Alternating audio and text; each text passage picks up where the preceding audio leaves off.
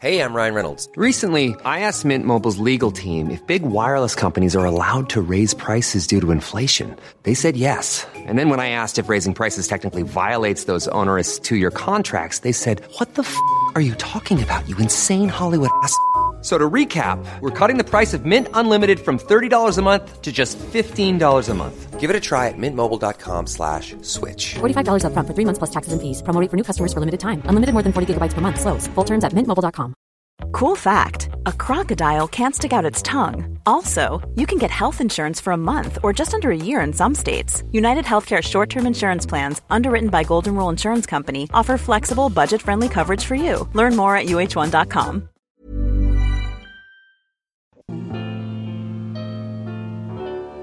Hello, Egg Chasers. Tim here in the rugby dungeon, alone.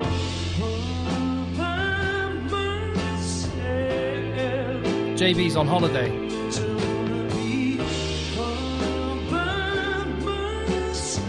So is Phil. Phil's in France.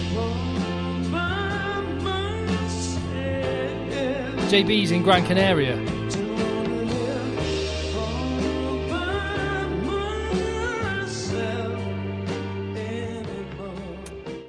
How you doing? You all right? Okay. Fortunately, the wonders of modern technology mean that, well, no, I can't get in touch with Phil. He is in a very rural part of France at a wedding. JB, however, is shunning his family to make sure he is still with you for this Egg Chasers rugby podcast. So, buenos dias, Mr. Beardmore. Buenos dias, Tim Cocker. How are you, mate? Very well. Set the scene. Where are you? What's around you? What's going on? I'm in the land, right, that time forgot. So here in Puerto Rico, which is based on the lovely island of Gran Canaria, you can go to any bar here, and you're guaranteed to get at least three types of disgusting gassy lager. There is not an IPA in sight for love nor money. The steaks here are served mandatory, it would seem, with three sauces, which are also left over from the 80s. Yeah, it's pretty much exactly as you would expect a Spanish resort to be from the 80s. But it's hot and sunny. It is hot, and it's sunny, and everyone's lovely. And you know what? England had another wonderful result this weekend. Well, I say wonderful. I mean, wonderful for me. I'm absolutely... Well, no, do you know what? I'm delighted that I am separated from you by several thousand miles doing this podcast. It's going to make it a little bit more bearable. So, yeah, on this podcast, obviously, we're going to talk about Downfall 2018 continuing. We're going to talk about New Zealand, France, Wales, and a quality tour of Argentina. But I think I just want to start with the most impressive result of the weekend by the USA. The sleeping giant has stirred. So I got a text last night from our dear friend on the American Rugby podcast, Warren Mullis, who at about 20 past 11 last night texted me and said, "Put it on your board. This will be USA's first win over a Tier 1 nation." And lo and behold, he was right. And do you know who played very, very well? AJ McGinty. Our boy AJ McGinty, who had an absolute stormer, apparently. He did. He organised the team, managed the game, absolutely brilliant, like a class international 10. And another player who I was going to say we've seen in England.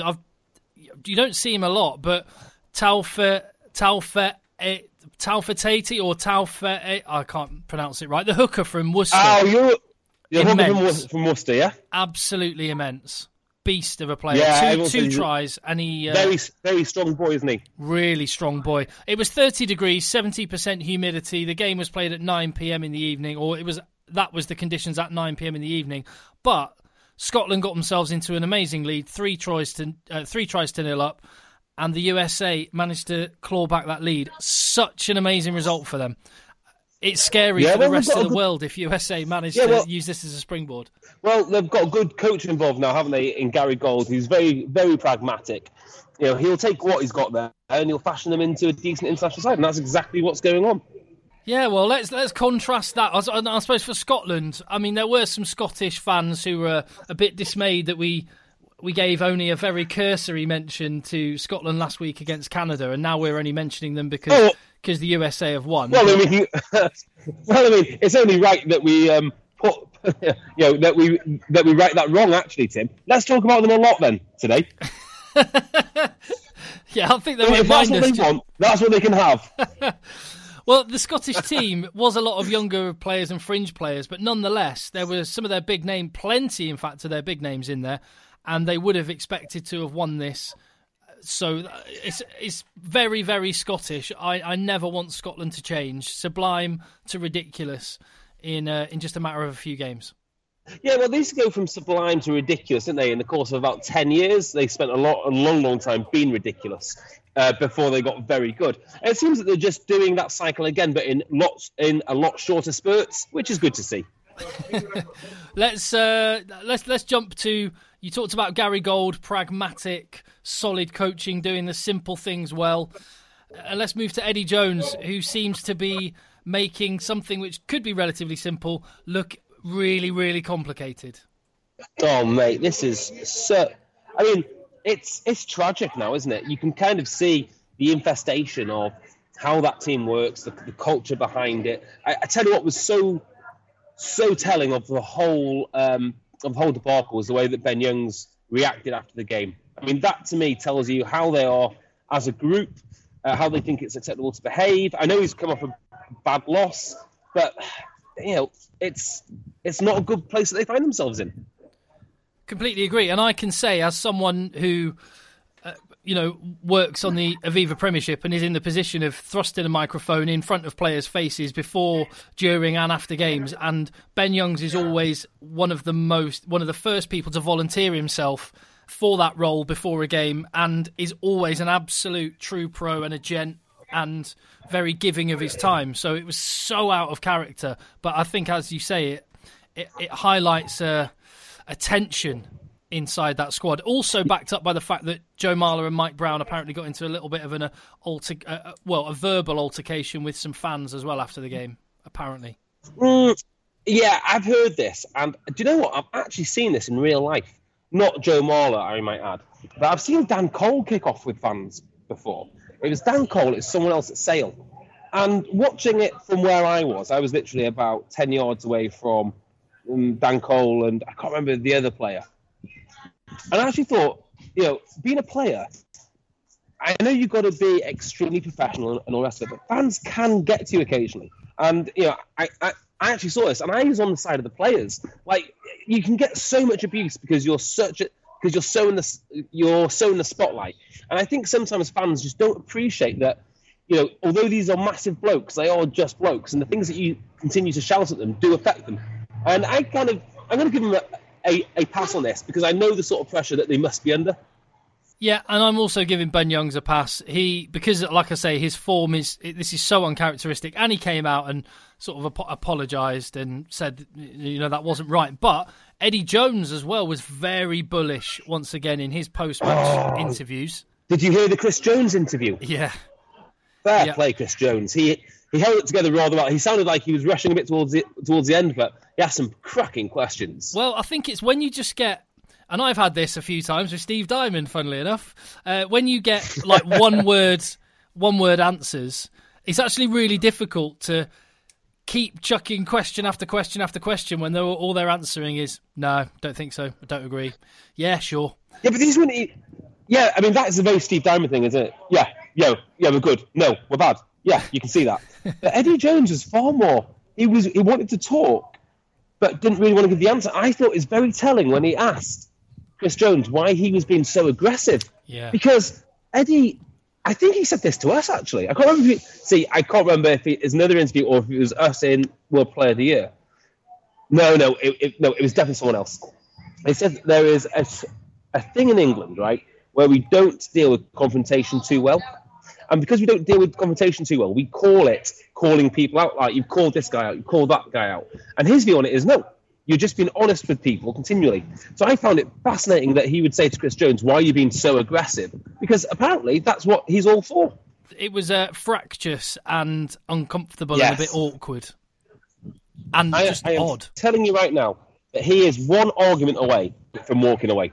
I think he's literally just one little hoo-ha from, I don't know, just name a Premiership owner, and he is gone. He's going to walk. I guarantee it. There's lots of people, Lawrence Delalio today read a good article saying there's a lot of things going wrong, there's a lot of things need to be fixed, but this isn't the time to hit the panic button. This is salvageable. You can turn it around with some relatively simple factors. But what struck me about the game is how so many simple things were made to look so hard. Give me examples. So I've only seen the extended highlights, so right. You've got a better impression of what's been going on. So last week's penalty count was between 12 and 14. I can't remember which. And I think it was 14 again yesterday, and the turnover count was 15 last week and was 18. Wow! In the second test, 18 turnovers and 14 penalties. Yeah, I mean, that shows you, doesn't it, the value of a guy like James Haskell to look after your own ball. I mean, looking after your own ball is so underrated. Everyone's looking for sevens to go and steal the ball. But just keeping your own, you solve a lot of problems. I can see that, but equally, do you know one person I think England really, really miss? Dylan Hartley. I never thought I would say that. But in what respect? Well, I don't think Jamie George has taken his opportunity in terms of playing, particularly since Dylan Hartley's been out with concussion. But England just look a little bit rudderless in terms of leadership. And the perfect example of that was just before half-time, England had a penalty, and they could have gone in to half-time ahead, and it was kickable, and Owen Farrell opted to kick it into touch. They didn't get the pushover try. Their maul just doesn't look like a weapon at all at the minute.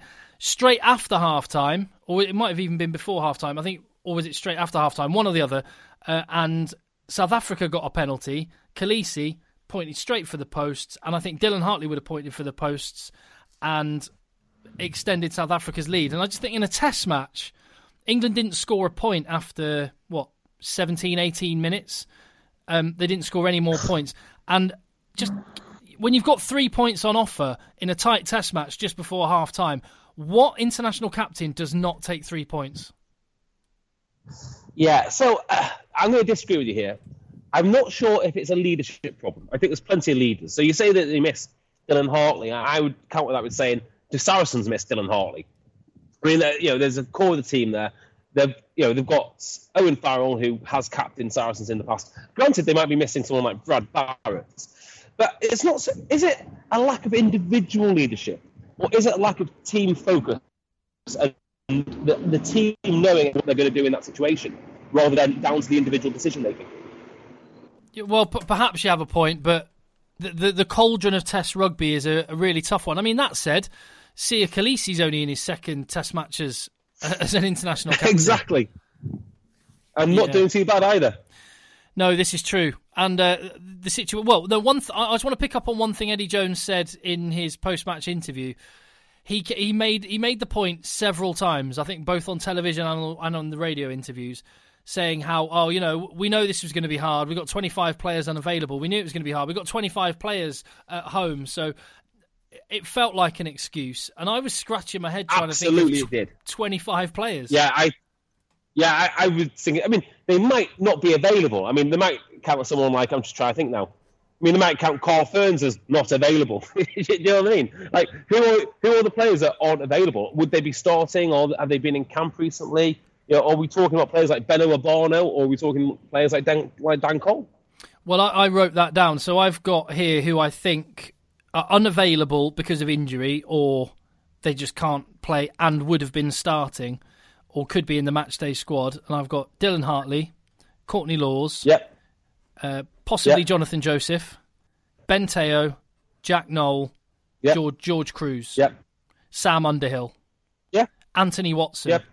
So 25 is a stupid number because he decided to leave Danny Kerr, Dan Cole, James Haskell at home, resting, quote unquote. I don't think there's 25 on a touring party, is there? 31 or 32 maybe. But there's 1, 2, 3, 4, 5, 6. So there's 7 or 8 players that I reckon could be starters, have a good shout at starting a test match for England. So maybe he has got a a small point, but I don't like it being used as an excuse. I completely agree. I mean, there simply is no excuse. You've gone for a test match, and that's it. And you've taken the squad that you decided to take because you think it's strong enough. I mean, that's the only reason that you would take it. Now, did Brad Shields have a good game or not? He did okay, without being spectacular. He butchered a try, a critical moment in the game. He butchered a try. Not seen the whole game, but reading through, it looks like he was semi-effective. He apparently had the most meters, or joint most meters, of any England forward carrying, but he only made 5 tackles all game, and he might have missed 1, which is pretty poor for a back row. Yeah, he was being used in a wide channel quite a lot. And do you know what?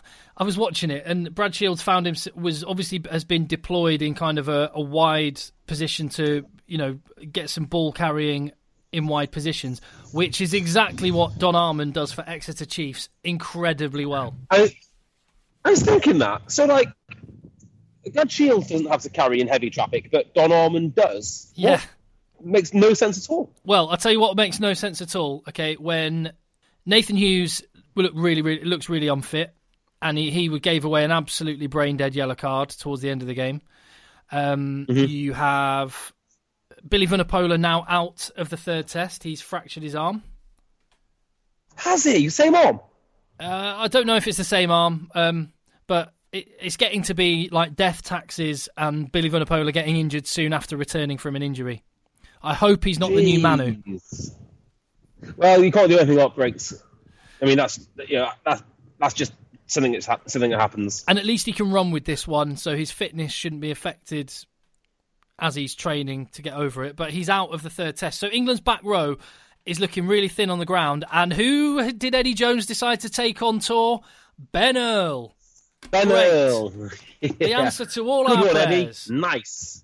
So before we write him off, I mean, he could come on and have a stormer. Yeah, he could. But the point is, he's not even he doesn't even start for Saracens. And he's on. Yeah, but you've got to remember, Tim. They've left 25 number 8s at home. Well, this is true. But imagine what are you thinking if you're at home watching this? If you're Don Armand or Ham. What are fans thinking, or what am I thinking? What is James Haskell and Don Armand thinking as they watch the game? No, they're furious. Yeah, they're absolutely furious. Their trust in Eddie Jones and the whole process has been absolutely shredded. So is probably a lot of the trust within the squad itself.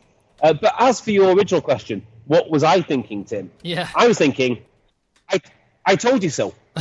I know that's what you were thinking. I didn't need to ask that. Yeah, just in case you're wondering. Mako Vunipola's is gone home as well. That was apparently a pre-arranged thing. Some places described it as personal reasons. I think it may have been agreed before the tour, just because he was knackered. I mean, I'm sure we would have heard about this if it was agreed before the tour, or better still, he just wouldn't have gone. So I don't believe that for a second. So, do you think anyone in this England team has come out with a better reputation than what they started with? Johnny May. That's exactly who I thought. He's had a brilliant tour. And possibly Mike Brown. Every inch the international winger. But compared to where his stock was post Six Nations, then possibly Mike Brown as well. You know what, Mike Brown for me has been very Mike Brownish. And what I mean by that is, you can't fault the guy's efforts, can you? So, you can slate Eddie Jones for a lot of things. I don't think Mike Brown should have played on the wing, but it is where it is. And you just got to have enormous respect for the guy for just getting on with it. He isn't the best winger. He does get done on the outside. He doesn't have the pace, but my God, he has so much heart. I mean, not that anyone needs to be told that about Mike Brown, but that's Mike Brown through and through. This is true. The world rankings now are New Zealand 1, Ireland 2, as they were. Wales 3. Australia 4. South Africa 5. England 6. Interesting. Yeah. That's a pretty rapid fall. Just one other thing. Downfall, you could describe it as. Well, yes. I mean, I think some people have referred to it like that in the press. Or podcasts. One last thing for you. Owen Farrell played very well, I thought. And most importantly, he seems to have sorted out some of his tackling issues to a certain degree. He made 14 tackles yesterday and only missed 2. which is by far his best performance in the England 12 shirt, by far. Yeah, I mean, I don't think Owen Farrell has been particularly playing poorly. Oh, I don't bloody know. I'm finding this really, really hard. It's hurting big time, I can tell you. Yeah. Well, here's something which is pretty hurtful. Whereas Owen Farrell seems to have sorted out his defensive frailties, and it could just be where South Africa attacked, or could just be something much specific which helped him with his tackle count. Poor old Henry Slade missed more tackles than he made. I think he missed 5, made 4. Not acceptable. Might even be worse than that. It might have been 5 and 2. Missed 5, made 2. It was a very, very poor tackle count. Well, South Africa have clearly gone. We can take England if we just play an expansive game, and I think that's going to be a challenge for England, isn't it? Because everyone can see now it's happened in the Six Nations. It's happened now. You go wide with England, and they really struggle. You play really fast against England, and they really struggle. I don't know what to do. I mean, this is so annoying. It's so annoying, isn't it? Because the secret to playing fast is to obviously get nice, clean ball, get over the game. I mean, you've got to have your building blocks in place before you can go wide. You've got to get over the game line. You've got to secure your ball, and then you can play wide. So if England can stop that, and there's no reason that they can't, because the players England have got are magnificent. I mean, they're probably the best group of players in the world, or if not, they are equal to many other squads. And just with a bit of coaching and a bit of nous, they should be number 2 or 3 in the world. It's a ridiculous situation that England is 6th in the world. It's ludicrous. That alone, Eddie needs to go. He needs to either walk away or he needs to be fired. It's done. It's over. Well, do you know what? I think that the way to do it, we could see a few weeks ago with the Barbarians. Exactly, you've got the raw materials. Just get them loving playing rugby again. Do you mean? I can't think of a concise phrase for it. But do you mean something like, I don't know, let the boys play? Yeah. To avoid downfall, 2018. To avoid downfall, let the boys play. Yes, I quite agree. I couldn't agree more, actually. Do you know what I reckon? I reckon Eddie isn't interested in Rugby World Cups. He loves records. So he got the most wins record, and then he thought, I want to flip, and I want to go for the most number of straight defeats in a row by a Tier 1 team this year. Yeah, the most rapid descent not by a paratrooper. So loads of people have been piping up and saying different things. Sir Ian McGeechan saying, and he knows a thing or two about preparing teams to play in South Africa. He said that altitude is 100% a factor, and that it was a total own goal not to bear that in mind and to train at sea level. I don't know. I mean, look, of all the things he's got wrong, and he's got wrong many, many things has already, but one thing I'm not going to knock him on is the sports science side, because he's a rugby coach. Other people do the sports science. If they say go to altitude, you go to altitude. If they say go to the coast, you go to the coast. And I just don't think there's anything in that. I mean, if he'd have won, we wouldn't have mentioned it. And also, the other thing as well is I don't want it to act as some sort of smokescreen for what's really wrong. I mean, if they come away from this tour and think, you know what really was the problem? It wasn't Mike Brown on the wing. It wasn't the fact that we've destroyed team morale using Brad Shields. It's not the fact that we've got a whole backline of players out of position or utility players. It wasn't any of that. It's that we trained at sea level and we played at altitude. If that is their takeaway, that is the worst possible scenario for all England fans, because they're just going to keep on doing the same stupid stuff and carry on getting humiliated. You've got to remember, the next game is South Africa, and the game after that is South Africa. So the same things will just continue to happen. I think it is simple, and I don't necessarily think it's any of the things you just highlighted. I think it's Eddie Jones's intensity, and there's all sorts of stories coming out about just the meticulousness of his approach. Is just sounds suffocating. He tries to leave no stone unturned, but in doing so, he makes what is actually simple. You've seen Eddie Jones make that look unbelievably complicated and stressful and overbearing. Yeah, I do wonder if Eddie Jones is, in the way that Stuart Lancaster's perfect position is probably like school coach or an actual rugby coach. Now, this isn't say he's not a good rugby coach and blah blah blah. It means that Stuart Lancaster's primary position is the development of individuals as a coach. It's not a game manager. It's not a selector. It's none of these things. It's a coach. I wonder if Eddie Jones's perfect role is like a scrum coach or a defence coach, but somebody else above him has to rein him in, say, look, you're just too much of a dick, or you're just too much of it. Or only gives him, because only gives him, you've got an hour today and an hour tomorrow to work on your area, whereas he has total free reign to not just think about it 24/7, but when he wants to, whenever he wants to, act on it.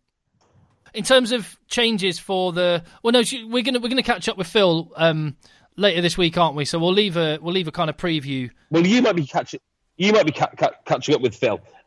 Yes, I'll be catching up with Phil. You'll be having a holiday. It's worth reminding everyone, actually, we're still getting a podcast out there. I missed one in 4.5 years, it occurred to me the other day. One podcast in 4.5 years. I was on honeymoon, and do you know what? I regret it to this day. What are your wife and child doing right now? What are you abandoning them from? Got no idea. I'm down having a beer. I guess watching Peppa Pig or something. Got no idea. Right, well, I'm hoping that England can turn it round and get good by the World Cup, or I refuse to do a rugby podcast and we'll be doing a darts podcast or something, or just expanding our Love Island podcast as featured in The Observer. I will. I guess that happened.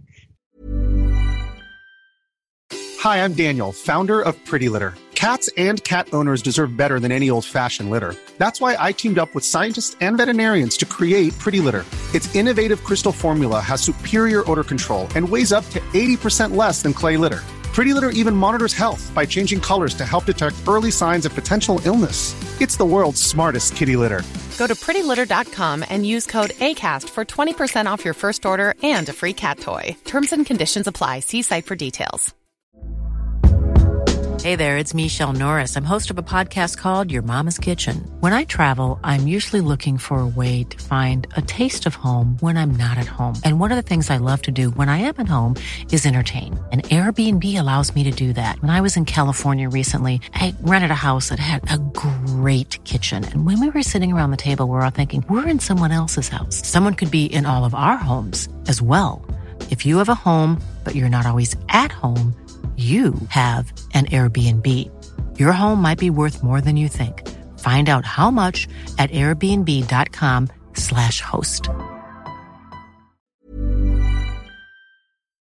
Right, let's talk about France, New Zealand, because I think this is quite something which went on yesterday morning, and something which I won't be forgetting for a while. Go ahead then, take the floor, JB. I presume you're talking about the red card incident. Benjamin Fall. Yeah, the red card. Okay, so two things happen when France play, okay, and two things happened yesterday, more to the point. So Benjamin Fall's red card is 100% a red card. There is no two ways about it. He was in a position to catch the ball, but he didn't catch the ball, and another lad ended up on his head. Red card, fine. The problem is not that the laws were applied incorrectly. That is what a lot of people are saying, by the way. I agree with you. I actually agree with you. And a lot of people might be surprised to hear me saying it was a red card, given how many times I've said I don't think it should be a red card. But I agree the laws were applied correctly. It shouldn't be a red card. Yes. No, absolutely not. And I just thought, I'm just deflated now. I was so looking forward to this game. I got up nice and early. Made myself some croissants and coffee. And before you know it, Benjamin Fowler's off. And I'm thinking, well, what's the point now? What's the point? And who is this appealing to? I mean, all the fans were booing. The New Zealand fans were booing as Benjamin Fowler walked off. It's just pathetic. And people will go on about player safety. Now, a guy who tweets us regularly said something along the lines like, he's lucky not to be paralysed. It turns out he didn't mean exactly that. But the point being is, there's so much hysteria about landing on your neck or your head, and I can't think of a single example of someone being severely injured doing this, particularly in the pro game. And then other people will then pipe up and say, well, it's to spread the game far and wide. But the answer is no, it's not. The beauty of rugby lies in its physicality and the fact you can challenge for a ball in the air. They are ruining the game, and for what? To appeal to people that don't watch it anyway. Really upset me, this one. Really upset me. But it is a red. Angus Gardner had a good game. And I'll tell you something else as well, Tim. I won't go on too much longer. But I think part of this red had to do with Luke Pearce last week. Luke Pearce made the decision, in my mind, that he was going to ref the game as he saw it, as quickly as he can, rely on his own instincts, and literally just do not go up to the TMO unless absolutely necessary. Sadly for Luke Pearce, someone got their head caved in.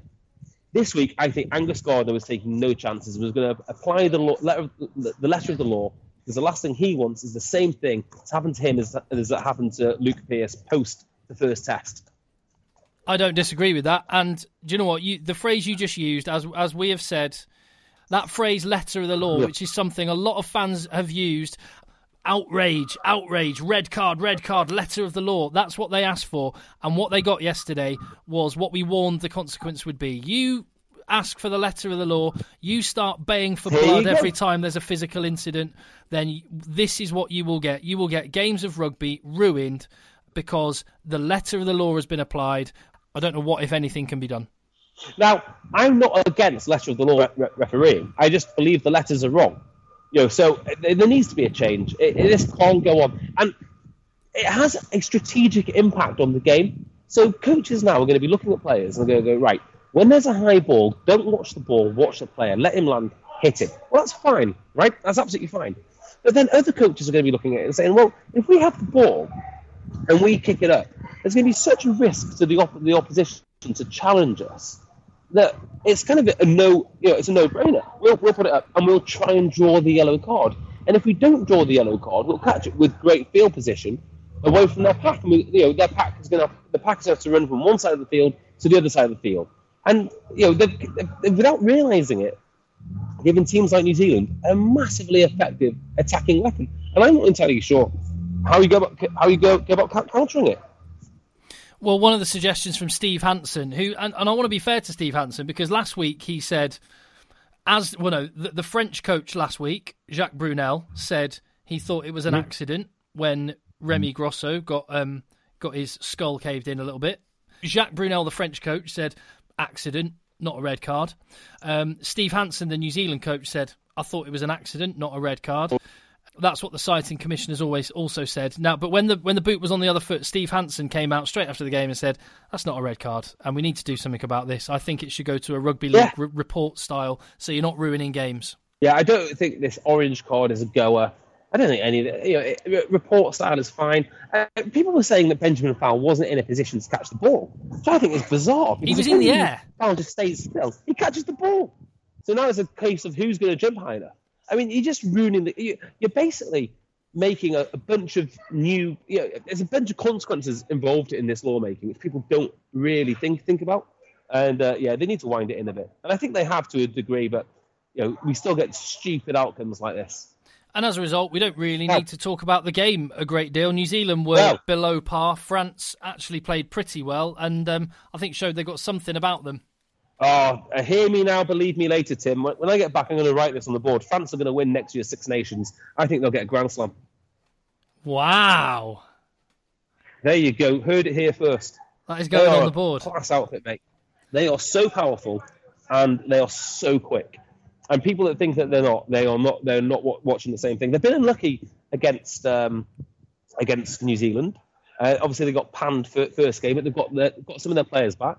14 guys that kept it very, very, very, very tight, all things considering. But it's their Six Nations performances that really started to impress me. I think Jack Brunel's doing a great job. So come World Cup, France will get to semis. South Africa will get to semis. I'm really looking forward to it. Yeah, well, it's nice to see the Northern Hemisphere, with the exception of England and only in a one-off Scotland, having a little bit of an upturn in form. France looking really good. We can touch on Ireland in a minute, but Wales... Sorry, Tim.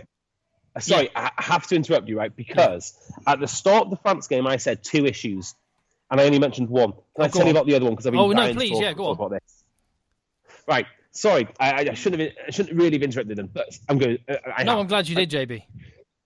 So the second issue, and you're going to love this. There is something which happens to rugby union journalists when France play. and it usually involves the French language.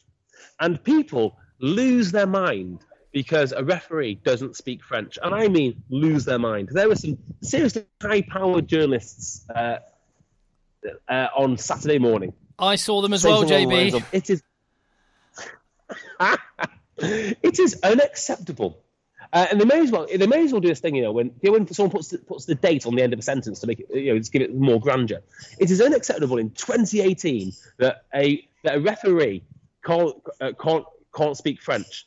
I think you must be insane. I mean, what kind of tier 1 referee is going to be able to ref Fiji versus Georgia? I mean, where are you going to find that sort of high profile linguist?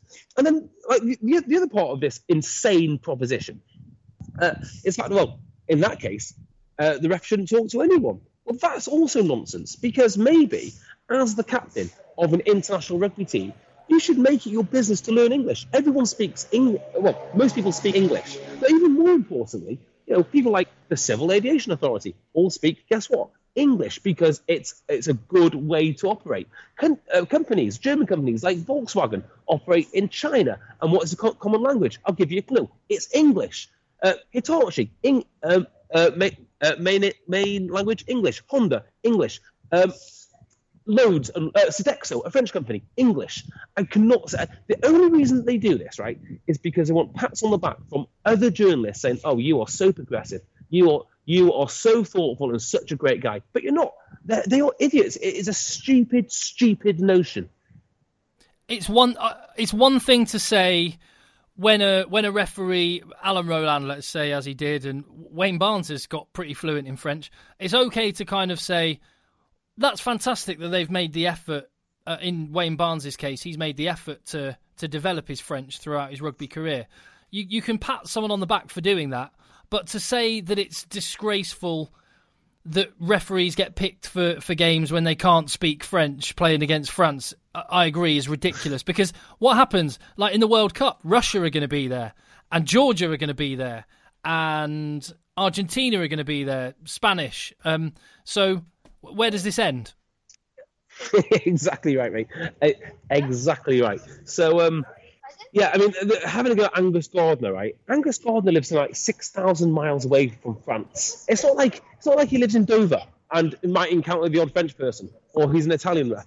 6,000, maybe 8,000 miles. I know, thousands of miles away. Most importantly, he knows how to apply the laws, and that's all that I really care about. And that's what everyone should really care about. I mean, those poor French citizens that want to read their match reports have to use Google Translate instead of just reading it. I mean, it's a disgrace. Oh, well, I mean, why aren't they using...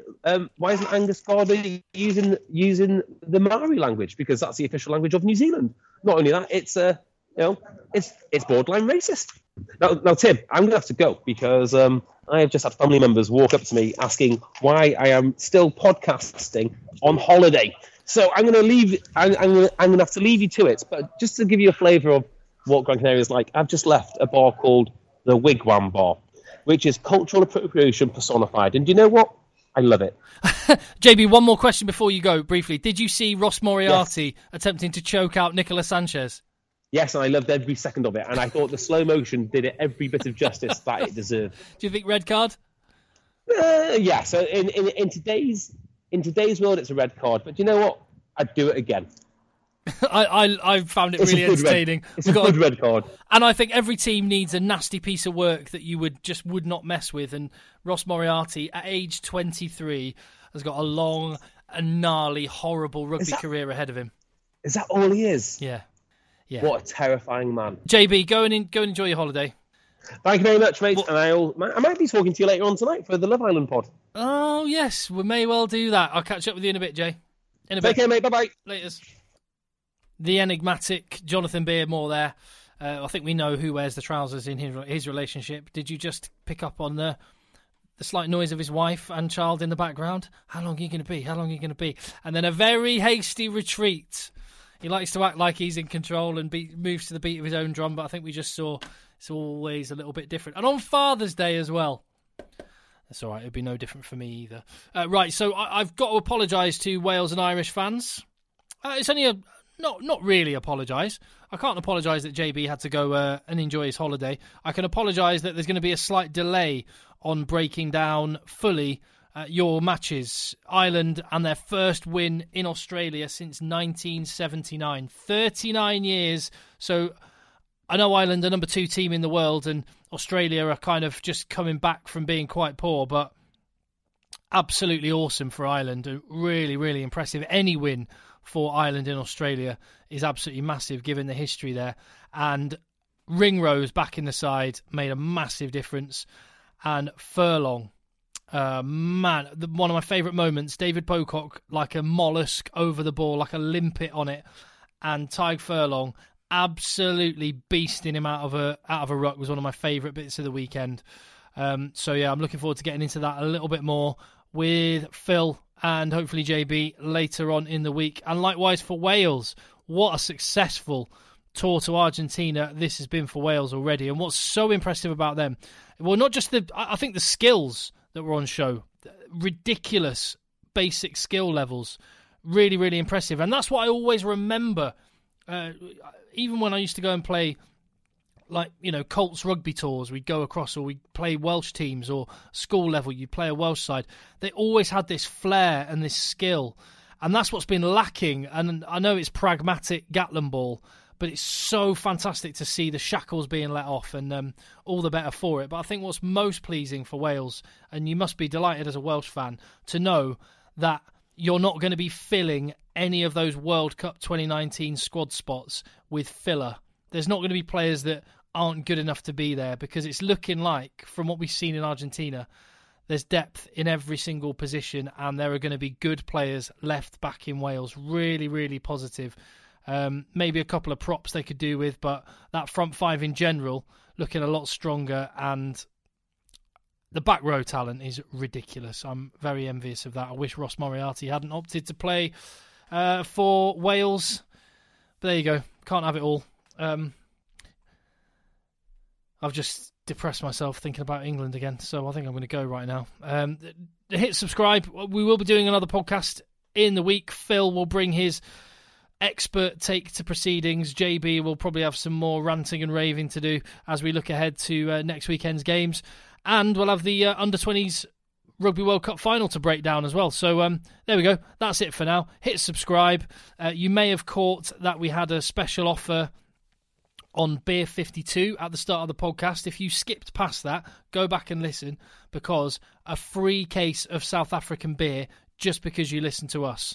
beer52.com/egg. All you do is pay for the postage, $2.95, and then it will be delivered to you with absolutely no obligation to continue, but we think you'll want to, because Beer 52 know how to pick a beer or two. So beer52.com/egg. Get involved and let the boys play. Hi, I'm Daniel, founder of Pretty Litter. Did you know cats tend to hide symptoms of sickness and pain? I learned this the hard way after losing my cat, Gingy. So I created Pretty Litter, a health monitoring litter that helps detect early signs of illness by changing colors, saving you money and potentially your cat's life. Pretty Litter is veterinarian developed, and it's the easiest way to keep tabs on your fur baby's health right at home. Go to prettylitter.com and use code ACAST for 20% off your first order and a free cat toy. Terms and conditions apply. See site for details. Planning for your next trip? Elevate your travel style with Quince. Quince has all the jet-setting essentials you'll want for your next getaway, like European linen, premium luggage options, buttery soft Italian leather bags, and so much more. And is all priced at 50 to 80% less than similar brands. Plus, Quince only works with factories that use safe and ethical manufacturing practices. Pack your bags with high-quality essentials you'll be wearing for vacations to come with Quince. Go to quince.com/pack for free shipping and 365-day returns.